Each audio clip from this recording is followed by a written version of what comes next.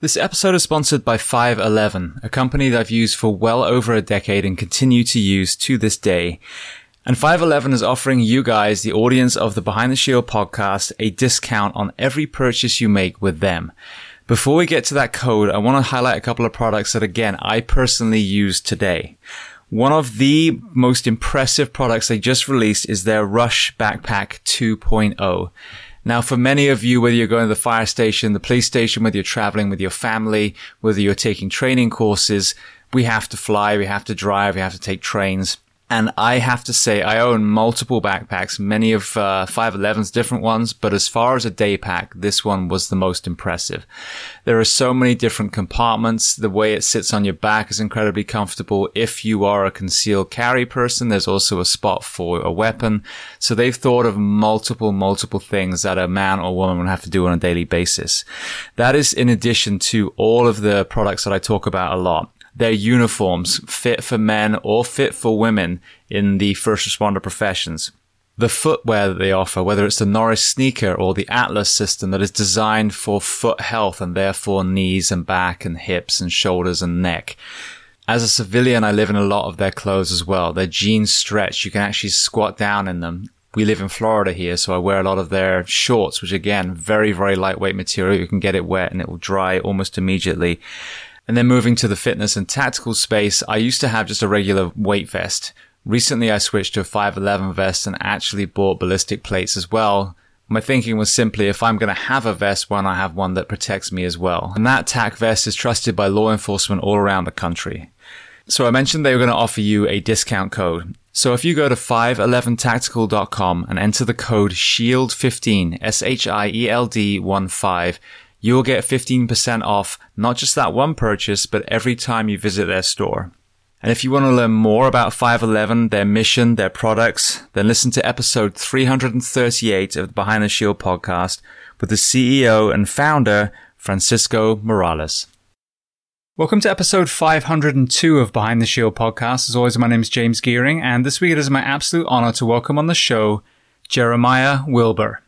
Now, I wanted to bring you a guest who, again, has not only been in Iraq, been in Afghanistan, and Jeremiah is a Green Beret veteran, but also someone who could articulate the many layers that are contributing to some of the mental and emotional health challenges of some of our veterans, especially after we see a withdrawal from a country and there's this perception that all that work, all those lives lost was for nothing, the guilt of the people that we've left behind. And as I record this intro at the moment, I know some of my guests are actually en route to Afghanistan to help evacuate some of those men and women and children.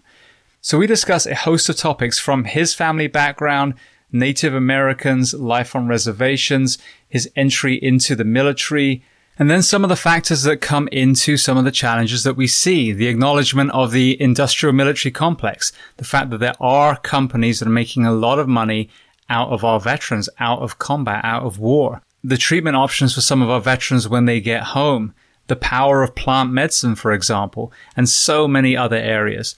Before we get to that conversation, as I say every week, please just take a moment, go to whichever app you listen to this on, subscribe to the show, leave feedback, and leave a rating. Every 5-star rating elevates this podcast, making it easier for other people to find. And this is a free library of over 500 episodes now. So all I ask is that you pay it forward and share these incredible men and women's stories so I can get them to everyone else who needs to hear them. So with that being said, I introduce to you Jeremiah Wilber. Enjoy.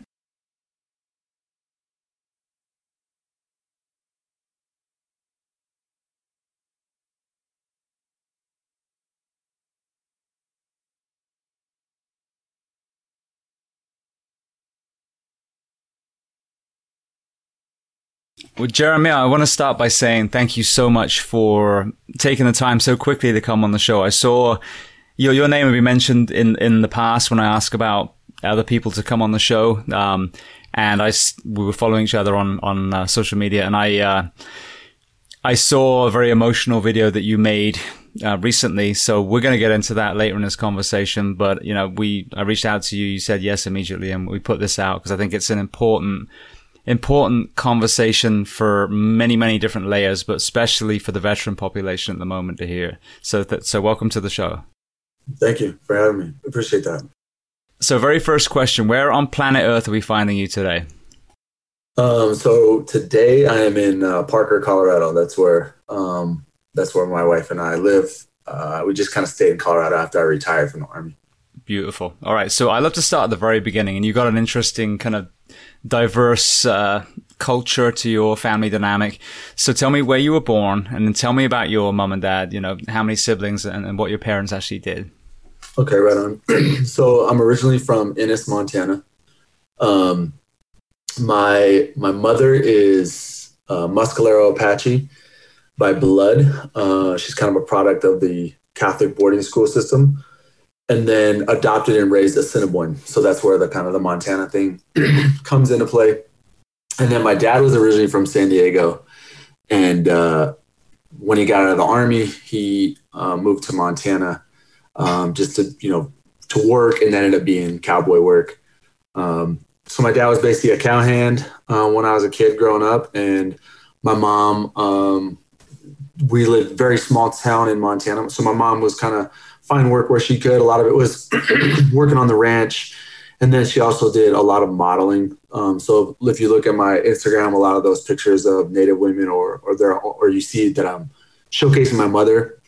So a lot of the old postcards, some really famous Western artists back in the day painted my mom a lot. So that was pretty cool. So I lived in Ennis, Montana until I was about 10. And then my dad decided to go back to school. So when he went to school, that's when we were on Fort Belknap in outside of Haber, Montana. And got more into Native culture and just learning from the elders and being around my mother during that time. And then as soon as my dad graduated nursing school, his dream was basically become a flight nurse. So we spent a couple years in Montana, and then when I was, I want to say seventh or eighth grade, we moved to Las Vegas. So my dad ended up getting his dream job, and that's kind of what took us to Las Vegas. Went to junior high and high school there. And then right after high school, I joined the Army. And when I first joined the Army, I was an MP. So I did that for about 8 years. The first 6 years, just kind of a regular MP. I worked on the SWAT team and did some other things. I did a deployment to Iraq as a squad leader. So I spent from November 05 to November 06 in Iraq. And then I was a drill sergeant for 2 years. And that was kind of one of my favorite times in the Army, being a drill sergeant. And then from there, I went to selection and, decided I wanted to be Special Forces. So I went to selection. And then I was assigned to 3rd Special Forces Group as an 18 Echo, which is Special Forces Communications Sergeant. Kind of the abridged version, I did a couple combat rotations with 3rd Special Forces Group to Iraq and Afghanistan, or should I say Afghanistan and Iraq, because I have multiples in Afghanistan.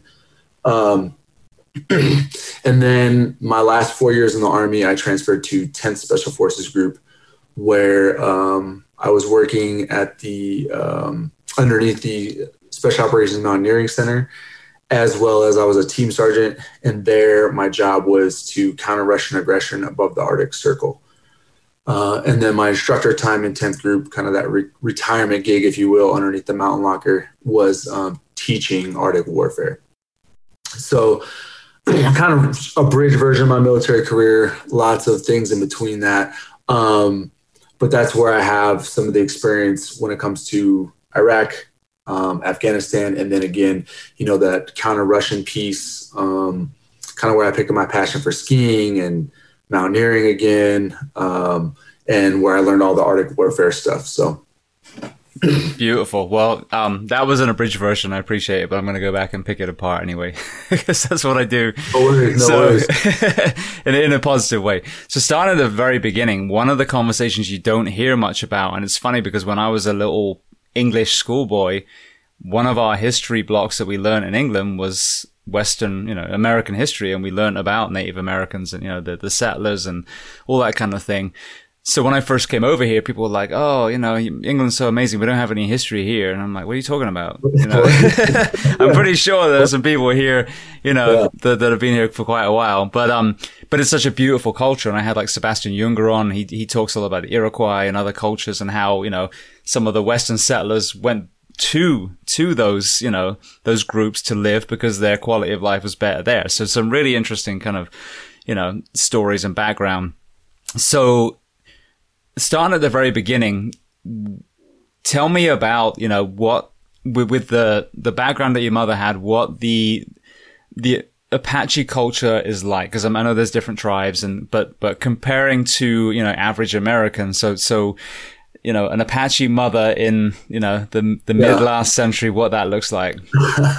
So, I guess I could go into a little bit more of my family history. So in the 1930s, early 1930s, my grandmother, she was the oldest of 8 kids, and her and all her siblings were sent to a Spanish mission boarding school. So it was Catholic boarding school. And I don't know why it's kind of low key in the news and on social media, unless you follow certain pages, but you can see a lot of things where they're finding all the dead bodies and digging up the babies of all these native kids or indigenous people in Canada and in North America. So anyway, so there's a lot of natives that were kind of caught up in that boarding school system. And that's where the term whitewashing comes from, where they're basically trying to take the native kids. They don't allow you to speak your native language. They cut your hair. They want you to basically inculcate into what they thought was modern society. So you had some that were ran by whites, and then you had some ran by the Spanish or the Mexicans. So in the southwest of the United States, where my grandmother originally from, New Mexico, and my grandfather, they would try to make a lot of the natives inculcate them into like Mexican American culture. So there's a lot of natives you'll find that are Apache and Navajo. They're from the southwest part of the country that have Hispanic last names. For instance, my grandmother's last name was Torres, and my grandfather's last name, my grandfather's last name was Cordova. They don't know their previous, their native last name or what that was going to be. But anyway, so that's just kind of a look into that, because my mother, my family, they knew they were Apache. So we call it Apacheria because it's this really long swath, and it does have a lot of Spanish history, a lot of Mexican, Spanish history mixed into that. So my typical upbringing was more of like a Mexican kid, like a Mexican American kid, other than some of the food's a little bit different. We did eat fry bread, your typical Native American style of food. And then when my mother was in her early 20s, she moved out to Montana. And then because of the way she looked, she's distinctly very Native. And she met an elder by the name of Harris Rock. And he basically took her under his wing and adopted her as his daughter. And he's a Assiniboine. And so most of the Native traditions I learned or did as a kid growing up were all Assiniboine traditions. I don't really know that much about Apache culture in my adult life now. And I would say in the last 5 years, I'm really getting into that, whether that's through friends I've met and going to powwows and just kind of hanging out with different people that are Apache. So my upbringing is a little bit more of kind of a Mexican American mixed with like a Sioux Indian. But interesting. Yeah, my son is actually part Cherokee. So his mother, my ex-wife, I want to say it was, like 3 generations back, but it was, it was pure on the one side. And he's got these big brown eyes, these high cheekbones. It was kind of funny when he was like 2, I think, year and a half, 2. I was at the fire station. He got sick, and my ex took him to the pediatrician. It wasn't the normal doctor, so they had a different one. And she calls me in tears and said, the doctor says he's got Down syndrome. I'm like, what are you talking about? He's like, a year and a half. If he had Down syndrome, we sure as hell know. But again, the term Mongoloid, comes from the Mongol cultures where you have the different eyelids and the high cheekbones, and they obviously came over the land bridge and became what we know as, many of the Native Americans. So, and he just would not accept that. So I said, just take my child, leave that fucking place, and, we'll go back and see our regular doctor. But yeah, so he has Native American blood as well. Now, one of my Canadian friends talked to me recently about the same thing as you mentioned in Canada. So for me and everyone listening, give me some background into, the dark side of what you were talking about and mass graves and all the things that are starting to be uncovered. And as you mentioned, not very well reported at the moment. Yeah, unfortunately, it's not very well reported. And it's just basically, kind of the horror stories you would think of at a 1920s through, or I would say, it's actually late 1800s up until around the 1970s, I think, was kind of the last time. But Catholic nuns, where the worst you'd hear is, them smacking you on the hand with a ruler or something. But it's that kind of, I'm trying to think of a movie I have in my head where the nun's kind of a jackass, and mean to all the students. But it's that times 1,000, so they would do things like if left-handed was from the devil, so they would tie their right hand up. There was a lot of grooming, obviously, pedophilia, and child abuse. So a lot of the graves itself come from child abuse, where they actually just abused a child so much that they died, neglected, malnourished, you name it. Didn't want to feed because a lot of the ones are finding their babies. So you can imagine they're probably taken away from their mother and then wouldn't drink milk from the surrogate or whatever the case is, and they end up dying. So obviously atrocity, and a lot of people think it just stopped once natives went to the Indian reservations, but it didn't. So that's what you're finding. And Canada's reported on it very well. I would say Canada, compared to the United States, does a much better job of talking about the First Nations people and talking about the issue of how many girls and women, are missing and murdered every year in Canada. Whereas in the United States, we don't really talk about that at all. We also, it's weird to me, the United States doesn't even really talk about pedophilia or child sex trafficking, any of that stuff. It's very, very weird. We assume, the prostitute or that's the perpetrator, right? Like in our country, it's like we arrest the prostitute. Okay, that's not very smart, like it's not how it works. So most Americans' view on sex trafficking and sex work, they really don't understand sex trafficking because no one talks about it. It's not in the media. And then sex work, we just blame it on the woman and, think she's, a hoe and she's just selling her body for money. Yeah. And I've had guests that were sex trafficked on. There's one from Hungary, Tamir Naj. Very powerful story. And she was basically tricked into going to Canada. Ironically, that's where she was actually trafficked. And then many of the responders, many of the members of the military were victims of pedophilia. So many of them. I had a guy on who's behind the YouTube and Instagram, McDojo. And one of his big things is exposing pedophilia in martial arts, so it's crazy because it's such a huge thing, and protecting our children should be number one. But as we will get into later, our TVs are jammed with polarizing shit that, most of which actually doesn't matter because they're missing the core, whether it's people dying, whether it's, mental health in the military and then, so you said topics like this, a pseudo genocide going on in our schoolhouses is not only something that we should know about, but it just as Auschwitz has museums now, we should be responsible and making sure that history doesn't repeat itself.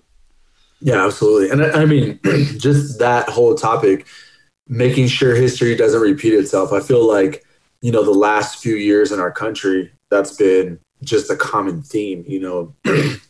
Looking at where we're going, and you can tie that with everything, whether that's any constitutional right, First Amendment, Second Amendment, what have you. It's one of those things where we don't study history and understand it. We let it repeat itself. And in my opinion, studying what we did as, not going to say what we did as a country, but just kind of the Western expansion. And when you look at Native Americans and how Indians were put on Indian reservations and then given certain entitlements, basically government dependency. And you look at that history, you take that from, obviously if you start out east, it starts earlier than the mid 1800s, but you look at like that period of 1800s, all the broken treaties, and then how they were treated on Indian reservations, and you apply that what's going on today, I can see a lot of similarities.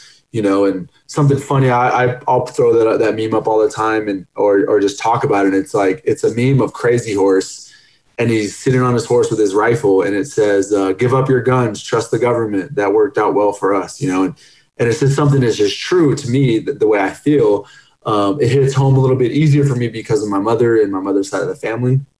But that statement, I feel like, we don't study history, it'll repeat itself, is so underrated right now and underutilized. Yeah, I think a lot of the immigration memes that use Native Americans are also very pertinent. Yeah, absolutely. Yeah. So before we get to, move forward on your timeline, one more thing. I've had, I think they've all been law enforcement officers, but a couple of guys that both actually were wounded in the line of duty, but they were both working on reservations, and they talked to the poverty and, the crime and that kind of thing. So with a broad brush, what are you seeing in the reservations? Because the only thing that I think is kind of front and center in some reservations, and we have it here in Florida, are casinos. Which, of course, for whoever owns the casino, I'm sure it's a great thing, but so just like Ayers Rock, when I went and visited and there were no Aboriginals to be found anywhere, what is the real world like behind the curtain with a lot of these reservations? I would say, first off, the casino part, most people think of casinos on Indian reservations just because, and most of those are on Indian reservations that have a lot of access. So if you're in Florida or you're in Detroit or somewhere like you're next to big cities, of course you're going to see a casino, and then you think there's a bunch of revenue. Well, there might be revenue. It's, there's Indian casinos in San Diego County that are just crushing, So yes, there are.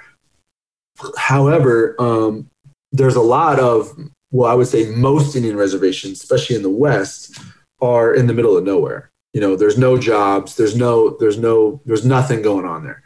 A lot of those ones, they might even have casinos on them. And it's basically kind of a tool to try to do revenue, because Indian reservations are almost like a sovereign country. They don't fall under a lot of the same rules and regulations that the state does. So they can do more federal rules and federal laws. So that's where you see like the Indian reservations. But what I tell people is, I'm like, think of whatever city you're from or the biggest city you've ever been to, that you actually lived in or kind of know it well. So if you take like, East St. Louis or Southside Chicago, the poverty and what you see there is the exact same thing that you would see on the Navajo reservation in New Mexico and Utah and Arizona. So, or you name it, Crowheart, Wyoming.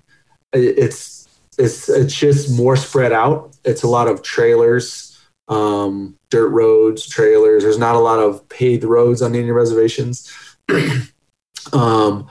There's actually a pretty good show out now on Hulu called Reservation Dogs. And it's kind of a comedy. They do a lot of kind of play on and pun stuff or what have you, just kind of making fun of the res. But they do a very good job of kind of showing res life, showing the poverty in res life, what it's like for kids to grow up there, as well as some kind of joking around what white people say, or what we hear and what I hear from people. And this is kind of funny because I really don't know the analogy or how to compare it. But I would say for you, you're from the UK.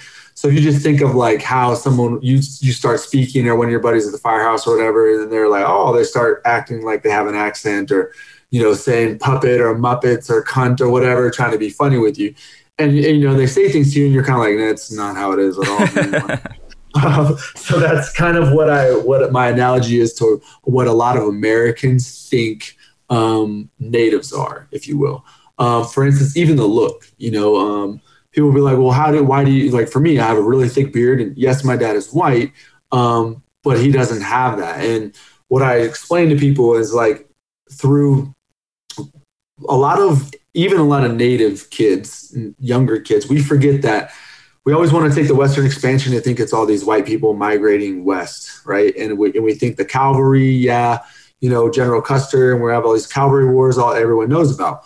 Well, what happened a couple hundred years before that was the Spaniards marched from Guatemala to Canada. Most of the natives were killed by sickness and disease. So then the conquistadors are marching, But a lot of people don't forget, you have to understand Spain history as well, Spanish history. They were conquered by the Moors. They had a lot of North African, Black. So people were thinking that these white Europeans marched through our continent, when no, they didn't. They were a mixed race. I would, probably say most of the conquistadors were probably a darker skinned Northern African or Moors. Those were a lot of the warriors and the strongest guys came from Spain because they were conquered by the Moors and by the Northern Africans. So if you take that in perspective, and now you look at a lot of natives, especially like Navajo, they have a lot of facial hair. Apache have things, so there was even some Indians that would grow stuff out just because it was kind of a white trait, they thought, and like Mangus Coloradus, his hairline was receding a little bit, so he'd wear his war bonnet a little bit farther back because he was like a quarter white, quarter French. And he kind of wanted to showcase that, like, yeah, I'm white, But I think that's something that a lot of Americans forget, a lot of natives forget, and that's where you can see different bloodlines and different things kind of mixing together to make what somebody looks like. So I think a lot of times Americans, we have this very iconic, Northern Cheyenne, Sioux kind of look that we think about when we think of natives. Where in reality, each native is different. Some are shorter, some are a lot taller, some are, kind of short, stocky, round dudes. Some are, really tall, lanky guys. And that's just because of, where they lived at, what they did, what their specialty was. Yeah. You see, it's interesting as well, because as a comparison, people think of the UK as white, and you look at our history, and it's not so much from the African nations, but the Gauls, which is in France, the Vikings, the Danes, I mean, you name it, we were raped and pillaged over and over and over again. So then when I look at my people and, they're fighting over being Welsh or Scottish or English or Irish, I'm like, the fuck is wrong with you? We're two tiny rocks that just got brutalized for generations, and now we're fighting amongst each other. So yeah, but it is an interesting thing. Like what is pure, and so you look at this whole like Aryan thing of World War II, like it's a complete facade. We're all mutts, dating back to whatever you believe, either a couple of people in biblical times or, evolving from apes. But either way, we're all a mix of, all these beautiful cultures. Yeah, I agree. All right. Well, then one more thing before we transition, because we touched on this before, the impact of COVID on the reservations, because I've heard this before, when we have, poverty and we have, multi-generations living in household, there's always different elements. It contributes to, in my opinion, a higher, mortality and morbidity rate with this particular disease. What are you seeing in the reservations? So the reservations definitely got hit hard, and the more rural ones even hit harder. The one thing I think, we're, United States is like the only country in the world that where obesity is associated with poverty. So, and it's weird, other places, around the world, it's like if you're poor, you don't eat. Where in the United States, whether that's education, food choices, just who knows what it is, because I'm a firm believer in it doesn't cost a lot of money to eat healthy. Rice and beans are very, very cheap and they're very healthy. But anyway, so when you look at that, you take that as a whole, you can kind of apply that to all the poverty-stricken areas in our country, and you look at COVID. And my assumption would be they would probably relate. The poorest counties in the country probably have a higher COVID rate. A lot of it's probably due to nutrition and just overall health of individuals. So natives typically are fat, overweight, diabetes. And when you look at why, if you back up to when they're put in the Indian reservation, you take a people that's primarily, when people say hunter-gatherer, the word gatherer is very loose, right? Because if you've ever been in the woods, you can only eat something when it grows and when it's ripe. So gathering wasn't super common. Some Indians did very good with seed and corn, and whatnot. But for the most part, you're taking a generation of people that were primarily carnivore and lived off buffalo, lived off game meat. And then you take them to the Indian reservation, you give them sugar, flour, all these other things. So this is where you see the Native American diet nowadays, like fry bread, it's the joke, fry bread power. Like everyone makes fry bread. It's amazing. It's super good, but it's all shit that's not good for you. It's just flour, sugar, baking soda, and oils, and fried. So it's like, that diet is kind of made everybody where they're overweight and have diabetes. Also, as we were talking before, the Navajo res got hit really hard. They have a big population. They're the biggest reservation, and they have the highest population as well. And there's a lot of places that don't have running water. The dirt roads, no running water. Multifamily households living in a trailer with no running water. So I think those are some factors to add. I'm not a doctor, not a scientist, but I'm sure if somebody was looking into that, they could say, yeah, that those are definitely factors for the Indian reservations. Yeah. What about smoking? I mean, again, I might be thinking of a caricature in my head, but when I think of smoking, I think of some of the rituals and smoking's involved. Is that still popular on the reservations? Yeah. So obviously, like peace pipe, tobacco is very spiritual meaning. So yeah, but I would say I don't know how popular actual smoking cigarettes is on the Indian reservation. A lot of my Native friends don't. It doesn't seem super common to smoke, but it is. Who knows if that's a factor? But yes, but as far as tradition goes, and doing the sweats and things like that, and using tobacco in ceremony, that's still very, very common, very popular. But again, that's more of like me and you hanging out, smoking a cigar on a Friday night. It's not like so 20 I don't know the stats on the cigarettes, yeah, but I would assume it. Okay. Well, then while we're on the COVID subject, then, coming forward to where you are now in your lens with rural America, I'm about to bring a friend of mine on who's in Texas. He's in the ER. He's a physician who's been on a couple of times. And, through his lens there, they're in crisis again. They run out of vents. It's horrendous. But, we're an enormous state, 2,500 miles across. So you were talking earlier about the kind of rural perspective. What are you seeing from the rural side? So I would say the one thing I have with COVID that seems weird to me is, for the most part, people's political leanings are how they feel about COVID. So when you're in very red areas, which tends to be rural, COVID is like there was no masks, like out where I live, or when I'm working in Wyoming and Montana, you can go in anywhere and if you want to wear a mask, wear a mask. No one's going to tell you to put one on if you come in their store. And this was during the height of COVID, all summer long, all winter long. So it's kind of weird that like the rural areas, even when they say they were getting hit hard, I do a lot of guiding and outfitting out of Du Bois, Wyoming. And Du Bois got hit pretty decent, but they didn't have a lot of deaths or people needing to be hospitalized and whatnot. I don't know. I don't know why it's like that. I'm not saying that it's fake, definitely. I just think maybe in some of those city centers or those heavily populated areas, yeah, there's a higher concentration of people. They're not getting outdoors enough. A lot of people in the rural area tend to have jobs where they actually work outside and do things all day. So they're outdoors. Maybe the spread is a little bit different because they're outside all the time. We know that, through science, right? That being outdoors is one of the mitigating factors that helps not spread COVID. So I would say that probably has something to do with it. Whereas people in the city centers are typically in buildings all the time and kind of go from their car to buildings, and could spend their entire, spend months like that. And then I don't know, maybe being the fat. I feel like all the comorbidities, when you look at the comorbidities of COVID, just the percentage of it, it's ridiculous. I think it's like high 70s for people that are considered obese.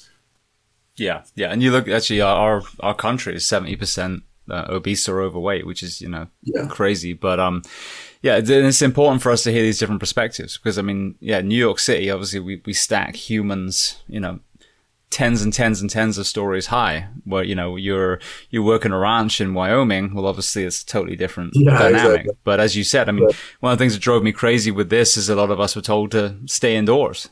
Well, fresh air and sunshine boosts the immune system. Why the hell would you stay indoors? You know what I mean? I get it. Don't go to a rave and lick everyone's face if you're in a city and it's, overwhelming the healthcare system. But it's important that we hear this because someone's saying, oh, this is it. This is the truth. Well, the truth for who? The truth for this ranch hand over here or this guy that works on Wall Street? They're two very different truths. So it's important that we hear it. So thank you. Yeah, absolutely. And we can, and that same thing you're talking about right now, when it comes state to state, city to city, area to area, I would say once we get into the talk of Afghanistan, I'll show you how that matters, and no one's taking that into account. Beautiful. Well, I'm gonna kind of fast forward some of the background stuff because we've had such a great conversation, up to this point with the Native American side. So you end up, entering, as you said, the army. You find yourself in the special forces. What I like to ask people that have been deployed to combat is, we get a very polarized view of war as civilians, on our TV, especially here in the US. Either, kill them all, let God sort them out, or they're a bunch of baby killers. And, who we're sending out are young men and women to go fight for our country. So what I like to ask is the actual soldier's perspective. So there's two parts to the question. The first part, was there a moment when you were first deployed where you saw atrocities? I'm assuming it was probably happening to the people of Afghanistan or Iraq, that made you realize, regardless of the politics, that you and your brothers in that case were there, to protect those people. Oh yeah, absolutely. I would say multiple times. I've seen that. I saw that even when I was in the regular army and did my first deployment to Iraq. The basically who we were fighting, the Body Brigade, and what we were doing. I mean, you could see what they did to civilians. Who basically didn't want to follow their rule of law, or fall under them, provide them money, whatever it was. So and to break this down to kind of a civilian's perspective. Everywhere I've gone, it's always corruption and, bad guys are doing their thing. But when people say like they're doing atrocities to civilians, it's also very kind of mafia style. So they have to fund themselves too. So that could be something as simple as, you're a shopkeeper and you make, you fix motorcycles and small engines or whatever. Well, they might tax you, right, for saying, hey, we're going to protect you. Or if you don't do this, we're going to kill your son, or we're going to rape your wife, or whatever it is. But there's a lot of things that happen like that a lot of times I would say, Americans don't quite understand. And I would even say to some point, a lot of soldiers don't even see that because they may not be kind of inculcated that well into the community and living with the people or getting to really talk about it. So when they hear about it, it's more of like their commanders hear it when they're sitting with the elders or something. Whereas in special forces, the perspective is a lot closer. I would say way more firsthand, because you are living with these people.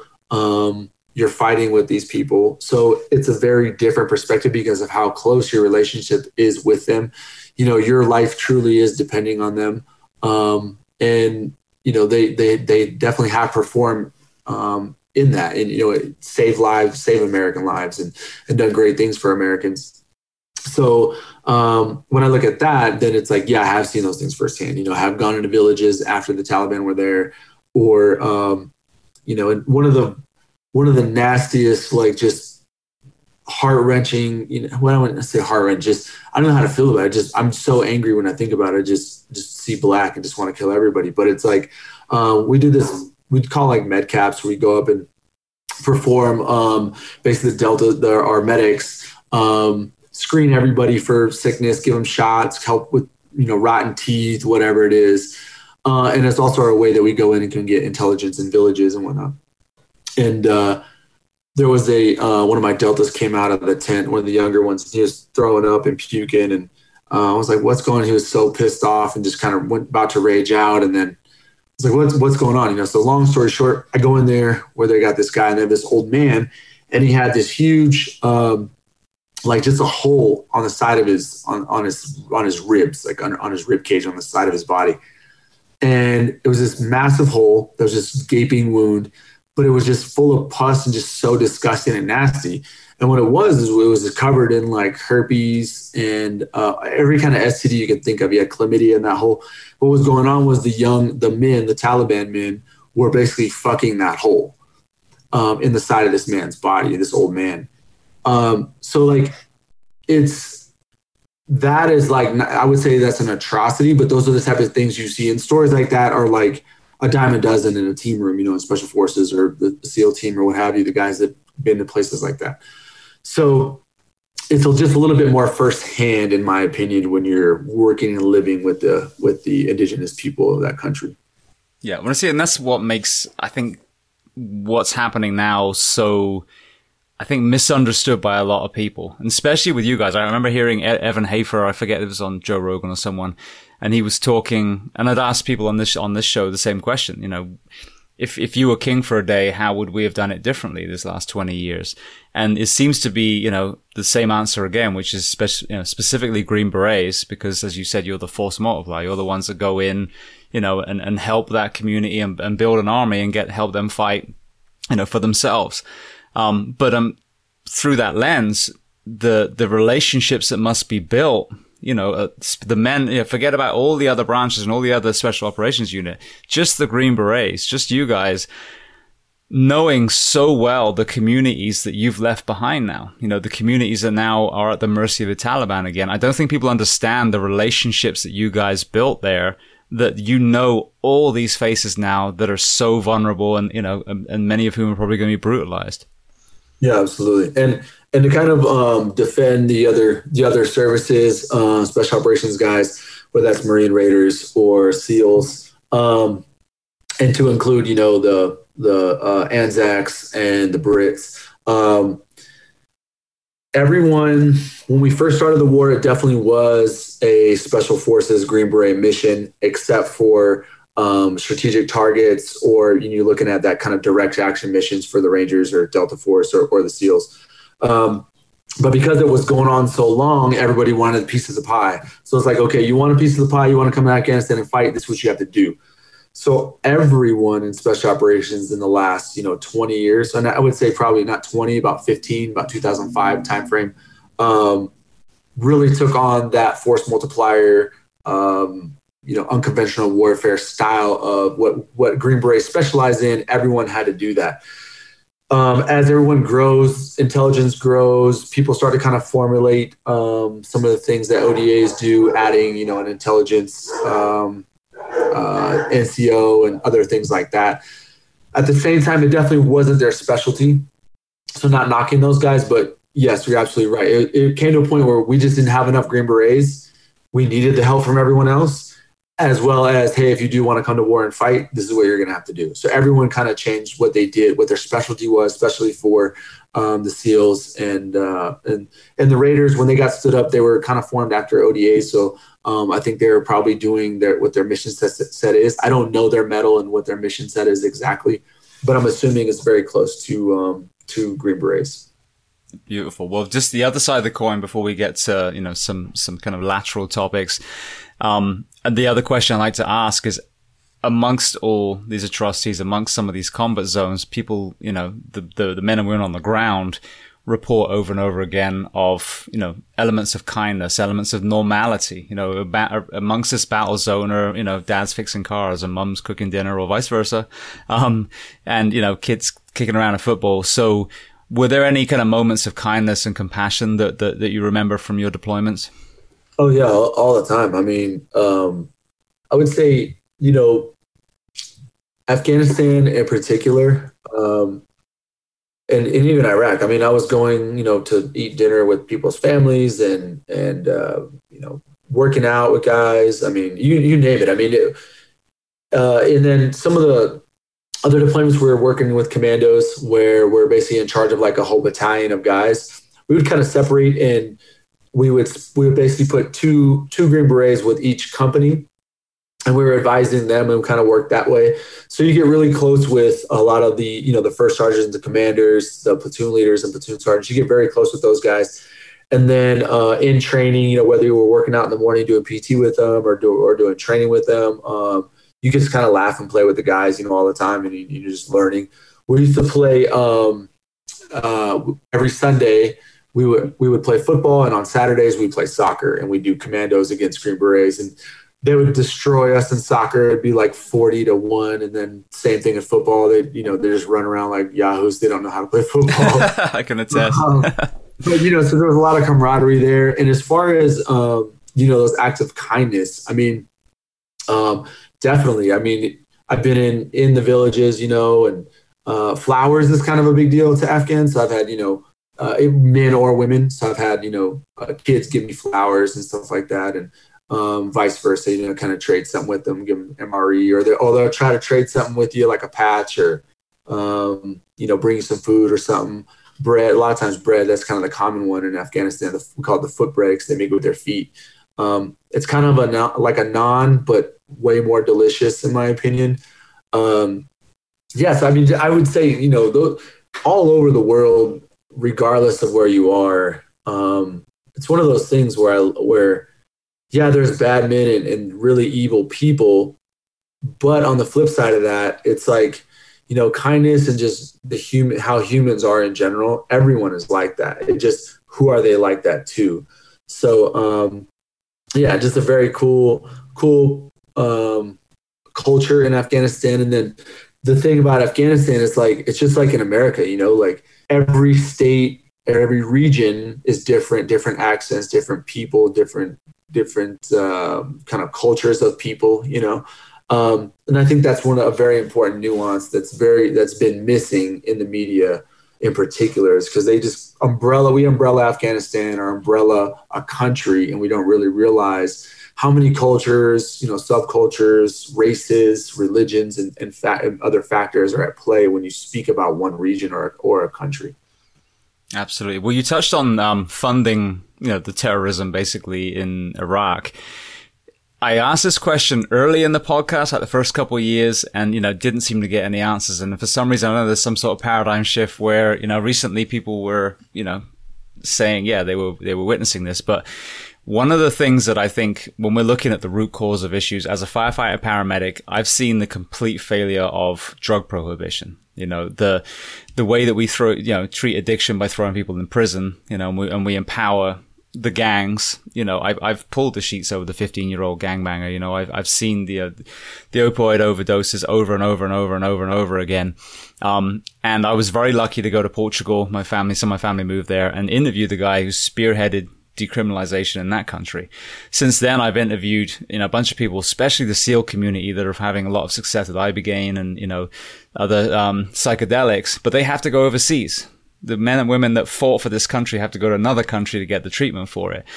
But one of the big kind of ways to underline the power of, what we've done with prohibition to empower the shitbags of the world is, the poppy fields in Afghanistan. So what were you seeing as far as drugs being used to fund terrorism in that country? Oh, it's absolutely. I mean, it's the biggest, area for that. And I mean, I have pictures on Instagram of us just patrolling through poppy fields, pictures of my commandos I put up, just sitting in massive fields of poppy. I guess, the soil, whatever it is, but it just grows up there. There's not a lot of other crops and things they can do. So it is a source of revenue regardless, whether that's, the farmer who's just trying to feed his family, all the way up to, the drug lords selling it into Uzbekistan and TJ or China, or whatever they're doing. So yeah, I mean, it's huge. And I think that's what a lot of people are worried about now, is because when I was over there, we used to work a lot with the FBI and the DEA, would actually be there and, burning marijuana fields, poppy fields, whatnot, and trying to basically kind of cut the source, if you will. But yeah, I mean, I've read, I've seen memes about it already and kind of read a couple articles about how now the Taliban's in control. They're going to, reestablish that drug, pushing drugs again, pushing heroin. Yeah. Well, and the answer to me, and it's, it's simplistic, but I think a lot of true core solutions are simplistic. And one of the phrases that makes me want to punch someone in the face is when it's dismissed. Oh, it's complicated. No, it's not fucking complicated. This prohibition was started in the 30s. And if you look at the root, there's a lot of, roots from racism and job justification. The alcohol prohibition had obviously shown us that was a horrible idea, clearly, because we know the names like Al Capone, for example. But, supply and demand 101. So by legalizing around the country addiction, not selling, not smuggling, but by legalizing, you cut the head off the snake. Because if there's no demand for that stuff, ultimately those farmers hopefully will start growing coffee or, something else that is actually in demand that they can make a living without empowering, the underworld. So, what's your view on that? If there was no demand from the West or China for those illicit drugs, what would that do to the funding of terrorism in those countries? Oh, it would absolutely, cut a lot of that funding down. I'm sure they've got, access to money or other ways that they can, or try to pull resources or whatnot. But yeah, I'm the same way. I'm such an advocate for marijuana, and since my retirement, it's been something that's changed my life. I only use CBD and marijuana, and I look at like that whole, I guess I could say I'm a libertarian. I don't really consider myself any political anything, but run with scissors, bro. I don't care what you do as long as it doesn't affect someone else around you. And I think that supply and demand thing, because it's illegal right now, it does affect people. So again, you look at states that have decriminalized psychedelics or decriminalized, or made marijuana legal, and we don't have problems in Colorado like, what people thought they were going to have when it came to the marijuana market. And that's why I think you see a lot of people, a lot of states actually voting and making it, medical as well as recreational use. So I think it takes that crime away, because if you think about drug dealer stuff, regardless if you're the kid standing on the street corner or you're the boss sitting in a house somewhere, or you're Scarface, like, what do you have to protect your money and your drugs? You have guns, and then you protect it because you think someone else is encroaching on you or going to take it from you. So this is where this violence comes from.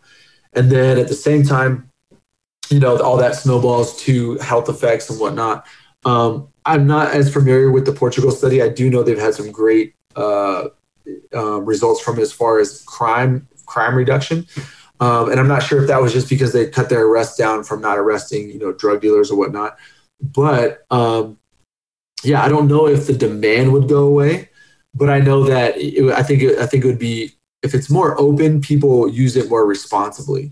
And obviously that's kind of a hard sell to say people use alcohol responsibly, but alcohol is a little bit different in my opinion, because when you do go back to that, and people can do some research on their own, but if you basically just look at Billie Holiday's life, that's kind of the model for racism, why marijuana was considered, dirty black jazz musicians smoke marijuana, they're lazy, they're this, they're that. And they did this whole propaganda thing, because what they really wanted was the elite class knew they were bringing back alcohol. So they just didn't want a competitor. So if they could eliminate marijuana as one of their competitors, they could dominate the market with alcohol.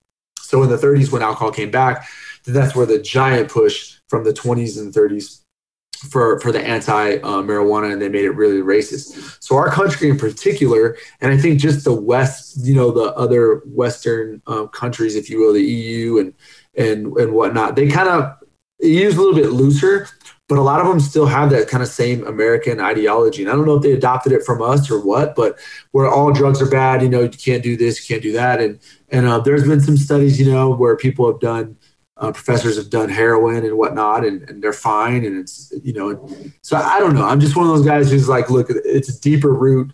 I'm not a drug advocate. I'm a plant medicine advocate.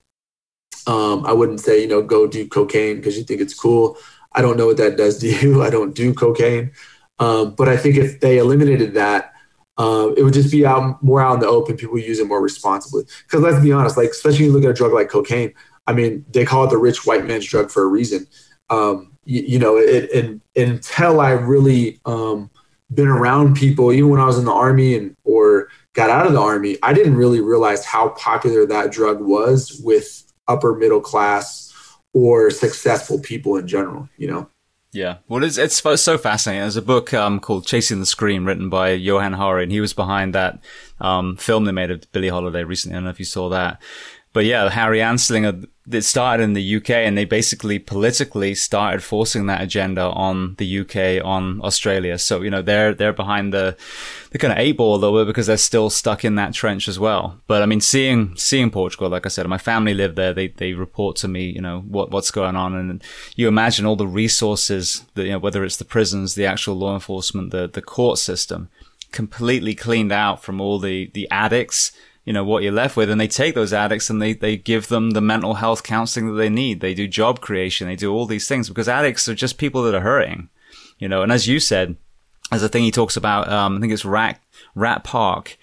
And they basically did a study on these rats and shooting in one, I think as water, and one was cocaine water. I forget how they did it, but anyway, there was no hook. So even that hook that we believe in actually, is more of a mental health element, the void that we're trying to fill. So it's just fascinating to me because, as you said, whatever it is now, 80 years ago, there was no prohibition of drugs, and a lot of the drugs were used very successfully to treat things. And I think we're finally starting to unravel it and get back to that point as well, because Ibogaine is having amazing results. I use CBD. I had some before this interview because it's been a busy week, and I it's so good. It's worked so well for my son's wheezing, for my wife's anxiety, and people are terrified of it. Firefighters, it's got 0 THC and they will not take it, but they'll take their opiates and their depression meds and all that stuff.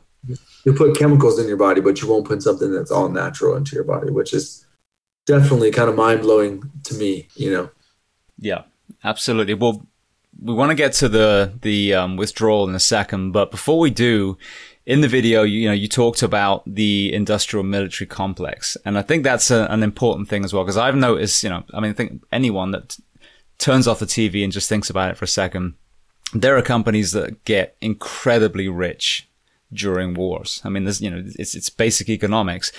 So, there's the lean way of doing it, obviously. And, as we mentioned, the special operations community seems to think that would have been a good way of addressing some of these recent conflicts. But we've lost so many men and women to IEDs, so many come back, physically and mentally broken. So talk to me about that element. I mean, obviously this is through your eyes, your opinion, but I mean, it's something that, I think is such a dichotomy. Yes, we're trying to do good in the world, but there are a lot of people that have a vested interest in keeping wars going as well. Yeah, I look at it like the reason, like in my video, I try to explain a little bit about how they all tie into each other. And when you look at where is all the money, where's all the wealth at in our country? We look at the industries, and those industries are in big tech, big pharma, big energy. Because the reason why I say energy and not like oil is because the solar power and windmill stuff is starting to. It ain't worth a shit, but it's just ripping people off, and it's part of it now. It's part of the whole big energy thing.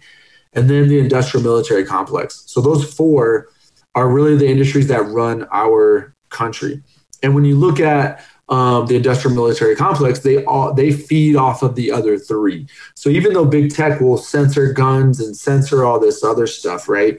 When you look at who they have contracts with and what they invest their money in. So why is CBD shadow banned on Facebook and Instagram? Well, because if you look at all of Google and you look at most of Silicon Valley's investments, it's all in big pharma. So big pharma has another agenda. They don't want you to use something that they don't make to fix yourself, right?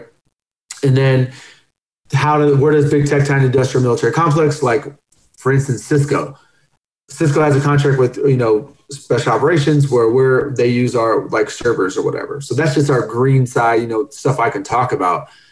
And it's like, well, how do you think everyone has these giant contracts? And then Americans, we always miss this. We always are like, wait, Google has what? Or Apple sold the government this, or, whether that's, even if it's just the phone itself, big tech is tied into that. Big energy. And the reason why, if you haven't been to a small base or a FOB in Afghanistan or Iraq, a lot of people don't understand, we have these giant generators that are the size of tractor trailers, like the trailer that a tractor trailer pulls. Well, those things run 24/7. So think about just running one generator, and like a small camp that like 50 dudes live on, there's probably 2 or 3 of those generators running 24/7, 365 for how many years? But if you just do the math on that, who's providing that? Oil. Who's providing that? And then I'll dive a little bit farther when it comes to the companies that get rich, because they tie in maintenance contracts, and all these generators come with X amount of mechanics under contract by KBR. These are our generators. This is our fuel. So this is where you see all these companies within the military industrial complex spiking and making so much money.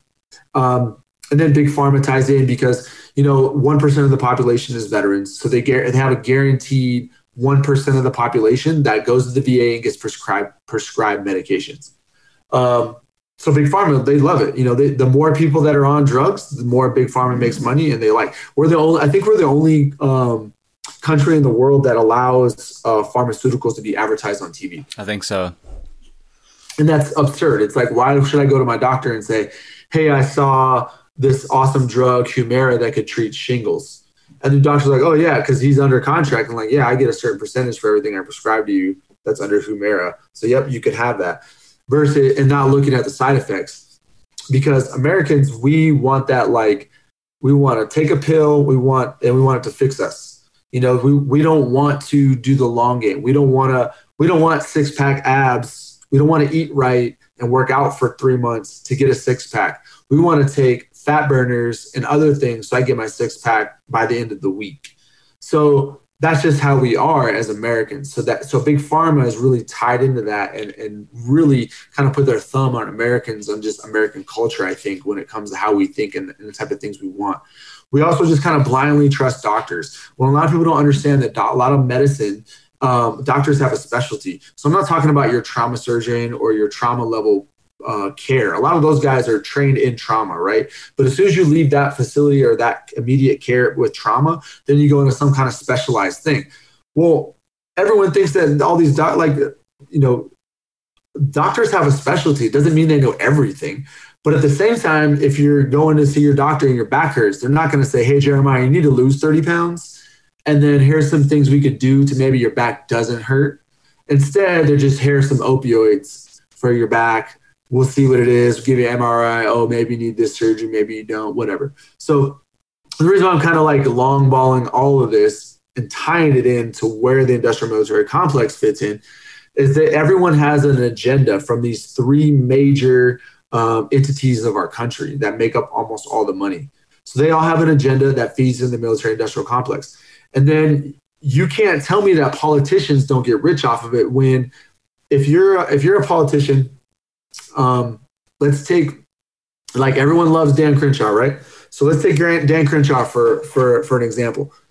He's an officer as a Navy SEAL. I don't know what his net worth was before he was a politician, but it couldn't have been that much. Unless his family has money or he's coming from money, we're just taking his job and what he does. I mean, he made over $100,000. He made about $110,000 a year as an officer as a Navy SEAL, probably. That's what I'm guessing. Then he gets out and that money goes where? Nothing. So he has some disability. Let's say he's 100% disabled. So he has, $3,000 a month. Okay, that's what he's making a month. What is Dan Crenshaw's net worth right now? I have no idea. So, exactly. I guarantee you there's a bunch of zeros behind it. So the thing is like, look at all politicians. Like, how is Nancy Pelosi worth $450 million? And everyone can say, oh, she came from money. She didn't come from that much money. So we talk about insider trading and what their husbands or their wives are allowed to bid on and trade on and everything else. So politicians, in my opinion, are crooked. And I think that Congress and the Senate need term limits. You can't be a politician for 50 years and tell me that you understand your constituents and you're doing what's best for the people around you. You're not. You're doing what's best to pad your pockets and to keep you in the job you're in. So this is where the industrial military complex has all these initiatives where they're trying to push and lobby to all these politicians so they can stay at war. And this basically comes, and everyone's favorite thing is to say, oh, well, General so-and-so or General so-and-so. Okay, well, here's the deal, man. Most officers in the military are pieces of shit. No one likes officers for a reason, because they start at some point, their career takes precedence over taking care of the boys. And to get promoted, it's so competitive in their job field and their ranks to be battalion commander, to be, the next level, to continuously be at the next level. They have to compete with every other officer in their branch, in their rank. So it's very competitive. So they tend to, the guys that tend to take care of the boys and make waves tend to be the guy that doesn't get the top lock and doesn't get stood. So the guy who pleases the boss and does whatever he can to make himself look good tends to be the guy who gets promoted. So if you fast forward, and I'm not saying this is all officers, so whoever's an officer out there, like whatever, you know exactly what I'm talking about. So it gets to a point where you have these general officers. They basically are politicians in uniform. They've been a politician to get to that rank, and that's a very high percentage of them. I have worked with some stellar officers, some stellar generals and admirals. Don't get me wrong. So what happens is you have these guys who retire out of the Army as a general, and they work in the Pentagon. So they go up to DC their last year in the Army so they can hobnob and meet everybody and tell them how, hey, when I get out of the Army, I'm going to go straight to Raytheon. So now if you look at what they do, it's like General Austin. I mean, we made him the Secretary of Defense. When you can look at his career, you can look at how he's tied to the military industrial complex. And that just goes around for everyone. So they work in the Pentagon or something for the last year. On Friday, they retire. And on Monday, they put on a suit and they walk right back into the same job in the Pentagon, or they walk into an industrial military complex. They work for a major company or major corporation in the industrial military complex. The same thing with all the news pundits. The news likes to bring on, General so-and-so and get General so-and-so's point of view.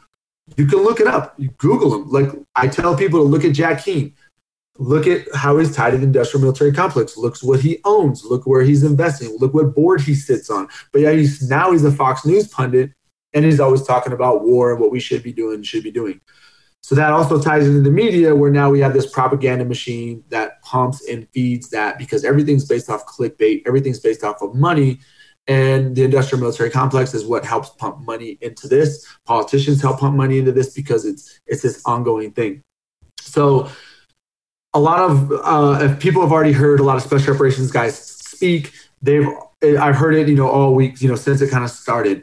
Everyone knows we should have left in 2002. That was the right answer. We hit diminishing returns in 2002. We killed the bad guys. We did what we were supposed to do, and we left. Now, I've also heard some good opinions because we didn't leave, right? So yes, we do have a footprint in Korea and Japan and all these other places. There was a way to do it correctly. However, all the generals failed us. There was never a plan. Like there really wasn't a, so in the military, you have your tactical level, and that's like boots on ground guys really doing the fighting. Your operational level, which is kind of advising and I would say commanding that level. And then you have your strategic level. At the strategic level, that's where all the, big brain on Brad, all the generals sit. They didn't have a plan for finishing, and they clearly didn't have a plan for exiting, as we can see now.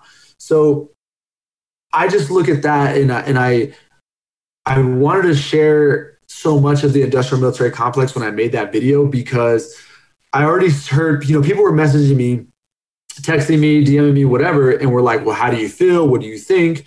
And had all these different opinions. And then I already kind of to see the articles being written, the news talking, veteran organizations, veteran companies talking about how it was all for nothing and all this other shit. And the reality of it is you can only affect what you can touch, right? So if you're a soldier, especially if you're a conventional soldier, they are top-down driven organizations in the military, whereas most special operations is bottom-up intelligence, bottom-up driven.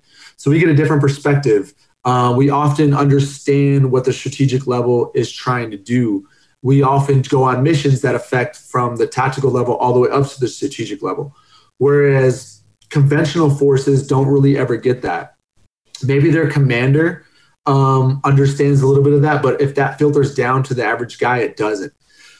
So so all that being said, even if you're a Navy SEAL or a Green Beret or you're an infantry kid in the 82nd, you can only affect what you can touch. So what you touched when you were there, for people to say that we didn't do anything or it was all for nothing is fucking bullshit. They don't know what they're talking about. So the things that we did for the population of that country, all the things right now that everyone's dwelling on. Yeah, their women can't, they're not going to be able to go to school and all these things. We did a lot of good in that country. The other thing is with veterans is, a lot of guys sacrificed and guys died. I think the veteran perspective of the world, of what's going on in our country, of First Amendment, of Second Amendment, regardless if they lean left or right, is a lot deeper and a lot more meaningful than most Americans, because we've seen the worst in humanity. We've also been on the cusp of life and death. We've seen death firsthand. We've seen life being taken from people. We understand the importance and how precious life is. We understand the importance of our freedoms. We understand why all over the world people wave the American flag as a beacon of hope. We understand that and we get that more than any other people in our country. So I think that that was what I was trying to just kind of like reiterate, and just, I was just angry. I still don't know how to feel about it all, because I can remove myself and look at the big picture of things. And I think leaving is the correct answer. I'm tired of, nation building. It's not what we do. We're an army. We're a fighting force. We fucking kill bad dudes. We don't build shit. It's not what we do. So I'm still a little conflicted or still a little lost on exactly how I feel about it, because my heart goes out to the Afghan people. I blood, sweat, and tears with those guys, and it's very emotional when you see what's going on.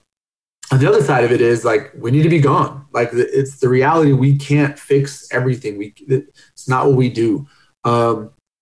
So I was just torn, and I just want to reiterate that I didn't hear anyone talking about in the media, social media, nothing, was this is the industrial military complex.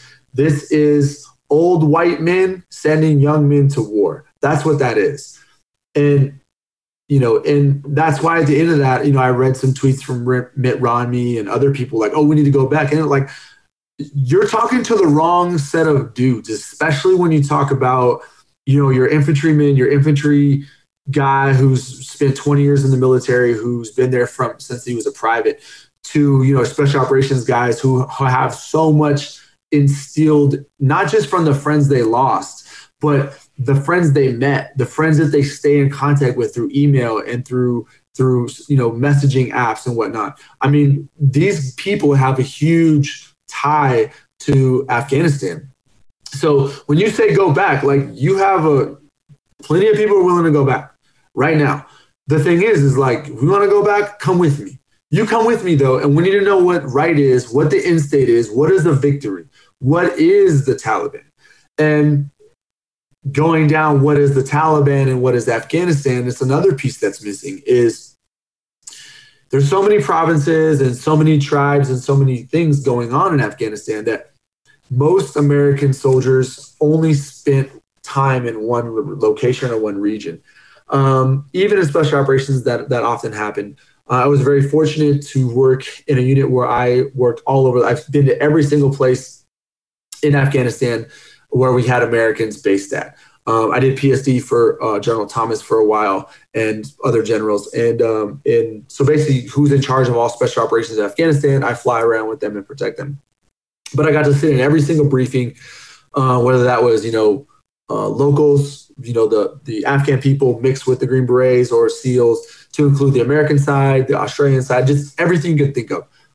So what a lot of people don't understand is like the way you fight or the problems that are going on in Nangarhar are not the same problems and the same type of people that are in Paktika, or what's going on in Helmand is not what's going on in Panjwai. Like, it's just completely different. They could even border each other. The next valley doesn't care about the next valley. So when we look at commandos or we look at the army, and Joe Biden said we have a fighting force of 300,000 that can defend themselves and this and that. Well, even the fighting force is that way. It's so corrupt that you have guys out there with no ammo, they have no air support, they have no logistics. They're out in the middle of nowhere. Even the commandos, these badass dudes we trained and fought with for years, they're burned out. I think they were stood up in 2007. They're there 365, 100, all the time. They've been at war, so we leave and come back, and we come back and we want to go after it and go get it because we're only there for 6 months. And those commandos, they're there the whole time. So what's happened to them? They're battle fatigued. They logistically, they don't have it logistically. So they're out in the middle of the mountains fighting, getting a gunfight with the Taliban. At some point, it's just like, hey, in good faith, we're going to surrender because we're going to die. We can't keep fighting. We don't have anything to fight with. So whether they were murdered or not, or whatever happened to them, a lot of people are knocking the Afghan army, but they don't understand that part of it. We remove all the logistics, all the air support. And they're just battle fatigue, man. The Taliban are fine waiting this out. They go over the mountains in the winter before winter hits, and they live a lavish life in Pakistan where no one messes with them. They can train, do whatever they want. So again, that was my other point in that video was, yes, technically we gave them all the tools, but we also our hands were tied. And every single, I would, especially in the special operations community, I can guarantee you guys can give you firsthand accounts on how their hands were tied, when their hands were tied, the things that we were allowed to not do, or what have you. So that was just something that was like that I wanted to let other veterans know that may not have that perspective. You know, if you're a Marine and you've been to Helmand Province, you know, spent 2 years there, you're not necessarily seeing the rest of the country and how it works. And then you're also, you know, again, you can only affect what you can touch. So you only remember, you only see that one level of that boots on ground, your squad, your platoon, whatever, what have you. That's what you saw, and that's what you're a part of. So everyone's experience is going to be a little bit different with that. Yeah, well, firstly, thank you. I mean, you know, what's beautiful about these conversations is I shut the hell up and let you talk and don't interrupt you or go to a Coca-Cola commercial break or whatever.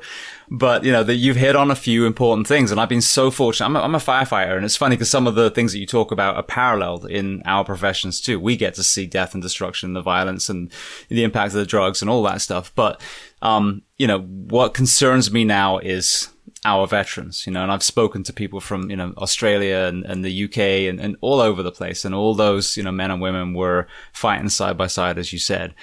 But the relationships that you guys built, I had Johnny Walker on, codename Johnny Walker, an Iraqi interpreter that ended up becoming like the trusted, the member of their team. And they were able to actually get him out. It took 3.5 years to get just one man and his family safely out. So between him and Jason Tushin, who was the SEAL that came on with him, you know, we got a little insight into just one relationship in this case in Iraq. Then you add, as you said, the industrial military complex. And, you know, I talk about this from the health. You know, this last 1.5 years, we've been talking about COVID, no mention of changing the way we farm, changing the way that we, you know, the food we put in schools, we, bolstering exercise, encouraging outdoorsmanship. I mean, all these things that would truly, truly make a difference. So we have a healthcare system that basically profits off sick people. We don't want you to die and we don't want you to be healthy, just somewhere in the middle.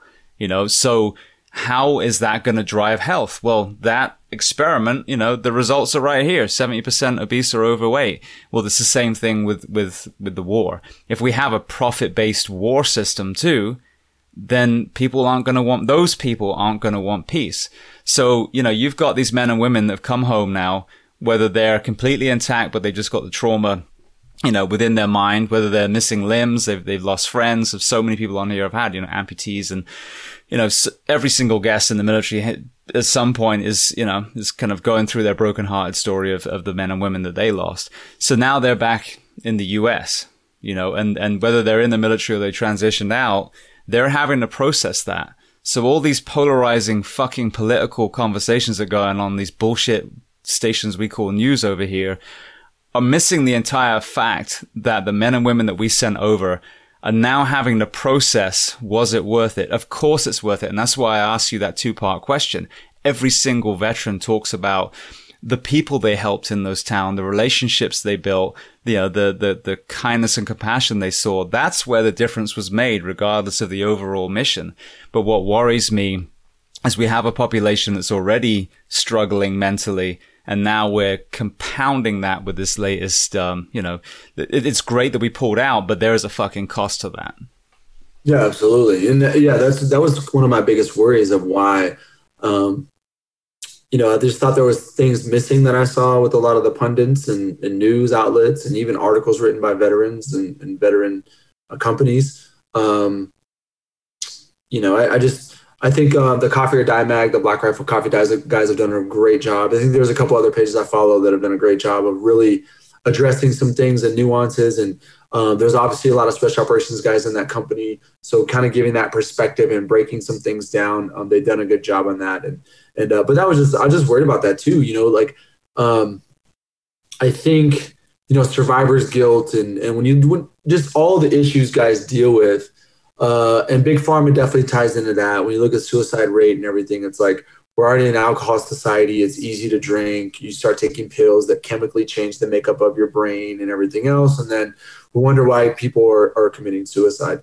And I would be, you know, I don't know the stats on it, but I would bet they're very, very high, if not close to 100% of suicides are, you know, they're on some kind of pharmaceuticals. And probably a lot of them, probably something that changes, you know, the way your brain physically functions. Um, so, I'm still kind of lost with it because I think it can be easy for guys to feel depressed and soldiers and Marines, whatever, to feel that way, that it didn't mean anything. And I'm trying to put myself in the shoes of, because I don't feel that way. However, I don't know, the special operations community is so different. A lot of the guys I talk to, they're all special operations.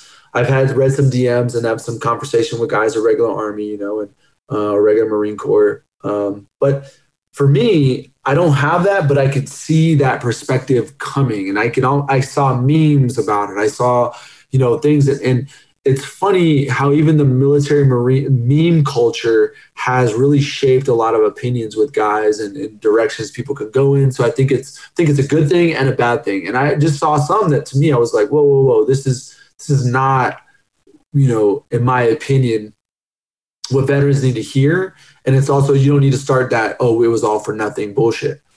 Because I think each individual, if they really think about it, instead of looking at this overarching whole of Afghanistan or whole of the war and saying, I lost X amount of buddies. And I feel bad because I guess it's easy for me to say, right? Like I just got TBIs. I had, some other nerve damage shit. I'm not physically fucked up. Like there's some dude right now who's, missing 2 legs and his dick, and he's sitting here and he's like, what, for nothing? Like, so that's just how I feel. Like the thing that most Americans don't understand how physically fucked up a lot of these guys are, maimed and mangled, and the ongoing struggle they deal with every day, just trying to be a member of society,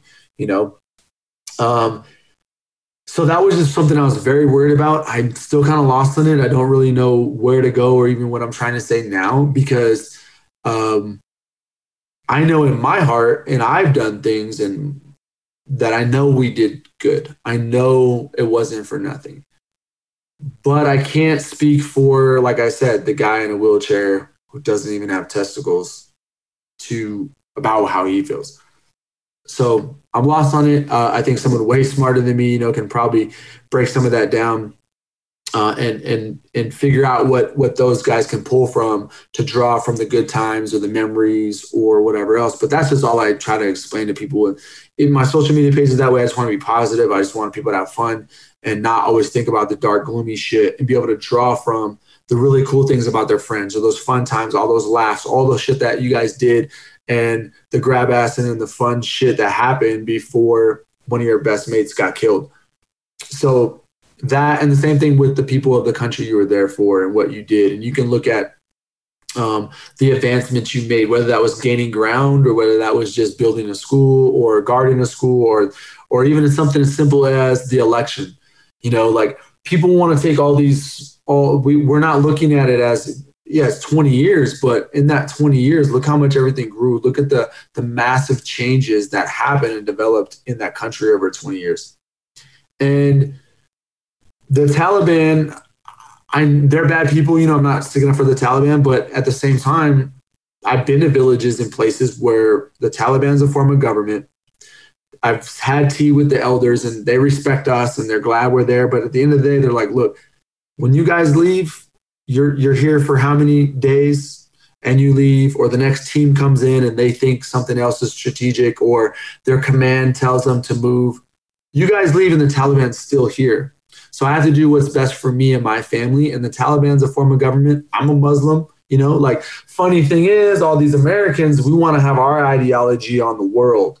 And at all the time I spent in Iraq and Afghanistan, in Iraq a couple of times differently, I did have some female nurses and some other things, but I've never sat with generals, elders, anyone and had chai with a woman.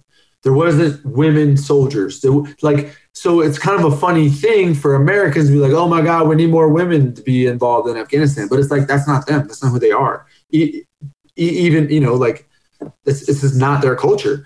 So when you're talking to some elders in the mountains of Afghanistan, they're good with the Taliban coming in and they're not that bad. They're like, yeah, they're going to protect me. No one's going to mess with me. I got to grow some opium. I get to make some money. Or maybe they can deal with, giving a daughter away for some protection or whatever. And that's one of those things where Americans, we don't understand that. We're like, oh my God, how could they do that? Or what is the thing? But it's like, no, grooming little boys and pedophilia and all that. There's normalcies that happen in places that we just don't understand. I'm not saying it's right, because I think that part is fucking disgusting, but that's a norm that happens when we talk about women or the way they're treated. So again, the Taliban is a form of government. There's a lot of places in in Afghanistan that had that perspective of like, when you guys leave, the Taliban are still going to be here. And, that's kind of the fact of it. So I'm still lost. There's a lot to unpack there. Again, going back to the commandos and the Afghan special forces. I mean, they're battle fatigue. They're really the only ones fighting all the time. And there's so much corruption in that country. Just look at the president. He flew away in a helicopter with millions of dollars in cash. I've been in warehouses full of ammo or full of weapons, just warehouses. And I'm like, why is all this shit in here? And the guy's like, oh, it's mine. Some, officer in the commandos battalion. And he's like, oh, it's mine. No, it's not yours. It's for the someone's like, hey, we don't have any uniforms there. Our ALP don't have any uniforms. You go in this warehouse and there's warehouses full of uniforms.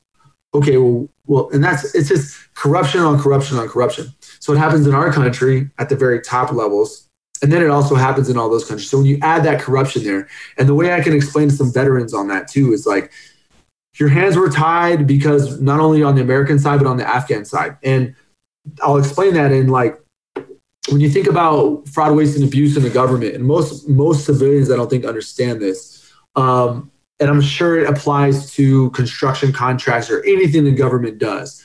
But, you can go out and buy a Glock 19 for, I don't know, under $400 at any state in the United States. I don't know now because of the price or whatever, but I'm just spitballing here a couple years ago, right? How much do you think the Army pays for a Glock 19? They probably pay 3 times that for a Glock 19.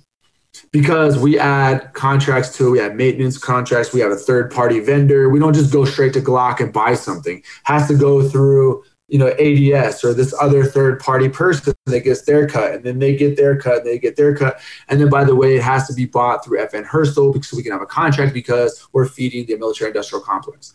Fraud, waste, and abuse. If the government was a business, we'd be bankrupt, and we are bankrupt. And people don't see that, and we blindly follow the government. And this is why I go back to my roots, my ancestors of, look what happened to the natives. Why are we blindly following the government at anything? They're violating treaties right now in Minnesota and South Dakota, and no one talks about it. No one talks about water with the Native Americans in Minnesota and South Dakota. Let's talk about it now. Tell me, educate us. So basically, an oil company out of Canada got a contract, and they're bringing a pipeline down to us. So basically, I have a foreign company being able to run a pipeline through the Indian reservations. Well, it's already like, look, man, we already took the land from these people. Why don't you go around or invest something that can give them job security? But they're worried about the water. So when people say, oh, water's not a big deal, the Flint, Michigan crisis was downplayed so much, and a lot of people don't know how crazy that is in Flint, Michigan. But that happened on Indian reservations and other places. So they contaminated the water. So now you have natives worried about the water, and they actually call themselves water protectors because they want to put these pipelines under the rivers or through the rivers or whatever. And they're worried about their water system being, poisoned again, basically. So now you have the federal government. It's basically federal government versus natives. And so basically they're still violating a treaty that they agreed to, saying, hey, this is your land. We're not going to mess with you on this land now because we call it the reservation and it's yours. But then all of a sudden we have a way to monetize something, so we take it back. And that happened, in the 1870s. Why do you think Custer was in the Black Hills? Because they found gold. So they wanted to take it back from the Indians because they found gold and they had resources they could monetize there. And that continues to happen as cattle, as whatever becomes a resource they want to monetize, they continuously take land away. So that's just something that I would like for people to understand and even go down the rabbit hole of investigating, because when you look at all the arguments for COVID or the Second Amendment, all the things that's going on, that same argument applies to that. And that's where I look at where it could go on a larger scale. So I'm not saying there might not be Indian reservations, but look at the things the government did to one subset of people. That subset of people could be a religion. It could be a political point of view. It could be it could be the unvaccinated. It could be whatever it is. And sometimes we do see glimpses into that tunnel going in that direction in just in general, in the government, in the media, in society in general. Big. I think big tech is definitely to blame a lot for that one. See, it's interesting. Today I finished off my interview with Dr. Edith Eger, who was an Auschwitz survivor. I mean, that's a horrible label for her. She's an incredible woman. She's a ballerina. She became a psychologist. She survived Auschwitz. That's not who she is. That's what happened to her. But, her view of coming out of that and then coming to the South and seeing segregation and, all that stuff happening again. And then even recently, anti-Semitism, in some of the extreme rights rearing its head again. So, the most nauseating thing is when we allow history to repeat itself, excuse me. But going back to what processing, the facade of futility of what the veterans did, I think the first responder community has, a perspective that might help. For example, we have a complete obesity epidemic in this country, and myself and my peers run on cardiac arrest after cardiac arrest after cardiac arrest. We have a, prohibition, an addiction epidemic, and the crime associated with it. And we run on gang-related murder, overdose. So there's futility built in what we do. And we need to reverse engineer the roots of these problems because they're still fucking happening. The driving test in Florida is fucking pathetic. A 3-year-old could pass our test. And so we run on, car crash after car crash. We see children bleed to death over and over and over again. But it doesn't take away from the lives that we save. It doesn't take away from those rescue attempts. But there's an element of futility in what we do because it keeps fucking happening and no one is addressing the root causes of these either. So as a first responder reaching back out to the veterans, as you said, what you can touch, the saves that we made, even holding someone's hand while they died and being there for them, that made a difference to that person, even though this fucking machine keeps spitting out, so much disease and death in our profession as well. That's what I think is a great analogy. And the one thing, the other perspective I like to say is that, the men and women didn't fail. Our leadership failed us. And that's a very upper echelon of leadership. They failed us for 20 years. And that was something that really bothered me was people were trying to turn this into right versus left instead of looking at it like, it's been multiple administrations. It's been multiple people. So it's just like, no, our leadership failed us. And the same thing with you guys. It's like, yeah, clearly leadership is failing us. The system is failing. And I think every answer to that is what I think again, going back to Afghanistan, everyone likes to tie this in this very big picture, broad brush of just Afghanistan. And you can't solve anything. That's like saying opioid crisis in America. Okay, well, each region, each state, each city is going to be different on how we need to handle that and what we need to do for the opioid crisis, right?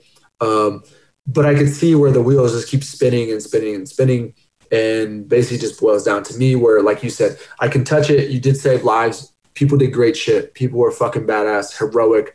It wasn't for nothing. And we are warriors at the end of the day. Like, we're the last warrior culture right now. It's the best time to be alive, to be an American right now. It's so easy. I mean, it's holy fuck, it's easy to be an American, and people complain about it.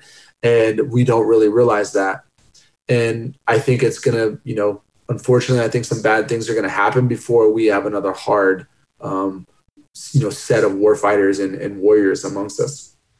Absolutely. Well, I want to touch on the mental health thing and then we'll kind of, conclude the conversation. But from the mental health perspective, from this project, whether it's, responders and military and all these people have told their incredibly courageous story and been transparent and put their story out to help other people, whether it's the professionals in those spaces, There were some areas that are very, important, I think, for people to hear. I think one is that, childhood trauma is a huge element. That's why some people deal with it well, some people don't. Obviously there's what we see. There's, sleep deprivation, TBI. I mean, those are huge as well. You have the organizational stress, which I think is the elephant in the room, that you could be a great responder and just under some really shitty leadership, and that can drive you crazy. But the message that I want to put out, because I've had people that have literally been about to take their own life. I've had people that attempted it, jumped off a bridge, shot themselves, and thank goodness survived, with some injuries. But it's the same thing over and over again. Of course, there's an element where they want the pain to end, the mental. But the other thing is, we always tell people, think of your family, don't be selfish, all this kind of stuff. What I've realized is when people get to this level of crisis, they are at a point, and the only way, the analogy I use, if you and I went up on, skyscraper right now and stood on the end with a healthy mind, there'd be that invisible hand pushing you back. Like, whoa, what the fuck are you doing? Get back. It's really high up here. The miswiring from all those cumulative things, that hand goes to your back. And the way I see it is suicide at that point becomes selfless, because there's this absolute belief that the responder, the soldier, whoever it is a burden to their family. Everyone of clear mind around knows that that's the opposite, that you leave trauma, you amplify that with your family, you hurt them more than ever. But telling them, think of your family, they're like, I am fucking thinking of my family. The world will be better off without me. They can have my life insurance policy or whatever it is. So I just wanted to put, it wasn't even a question, but that's a really unique perspective, and you don't really hear that very much. If you start hearing in your mind that you're a burden, that's a fucking giant red flag to pick up a phone and talk to someone.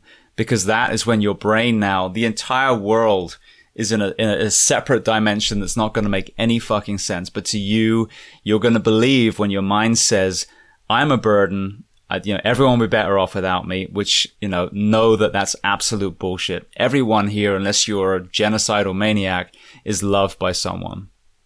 Yeah, I think, it boils down. I would just say they have a broken brain, There's a really badass dude that a lot of guys know, who killed himself not too long ago. And, everyone's like, wow, wife and kids. And he's just badass war hero, Ranger Battalion and Special Forces, and just this awesome, stellar dude. And he killed himself. And it's like, yeah, he has a broken brain. Like, people, you can't rationalize, your family, or why would you kill himself? I can't believe he did that. He has wife and kids and all this other stuff. People try to rationalize because we think rationally our brain's not broken. If your brain's broken, like you said, that hand goes to your back, and you're just like, I'm better off.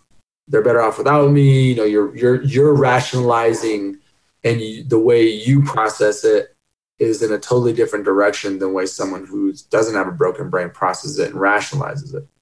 So I think that with the veteran community, that is why it is really high, and oftentimes I think we look at, the other thing is, if your brain doesn't stop developing until you're 26 years old, then that means that, overwhelming amount of these veterans receive this trauma and process all of this at a very young age. So the difference between being 21 and being, and so let's say, take like a sexual assault victim, for instance. If you're sexually assaulted when you're 14, it's probably just as, as traumatic, and that experience, but if that brain's not developed, what's the difference between being 18? Like, people may think that one's an adult and one isn't. Yes, true. You're a little more mature, but at the same time, you're still talking about a developing brain there. So we take that same trauma and we think about it, like all these soldiers receive this trauma at a very young age. It's very hard to process. And then you fast forward that to, they passed up a lot of their life that other people didn't, in a very weird way.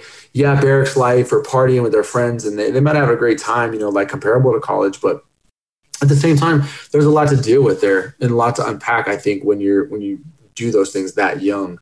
And I think a lot of Americans kind of forget that. We think of veterans and we think of an older guy, somebody like me who's retired when we think of veteran, or an older, 50, 60-year-old man, walking around with this cool Vietnam hat on or something, right?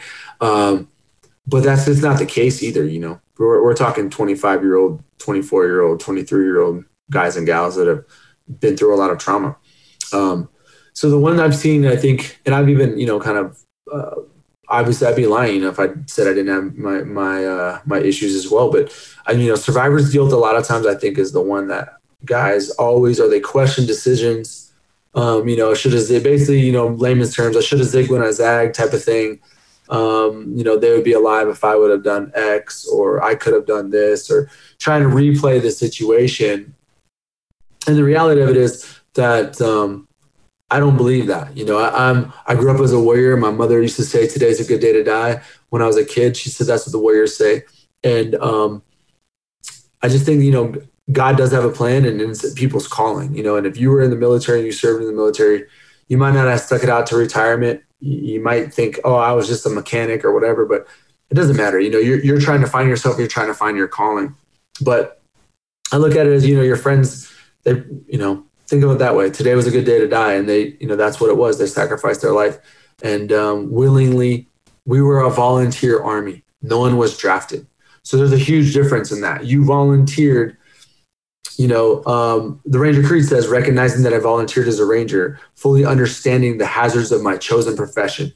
So that is something where that sentence in itself says today's a good day to die. I fully understand the hazards of my chosen profession.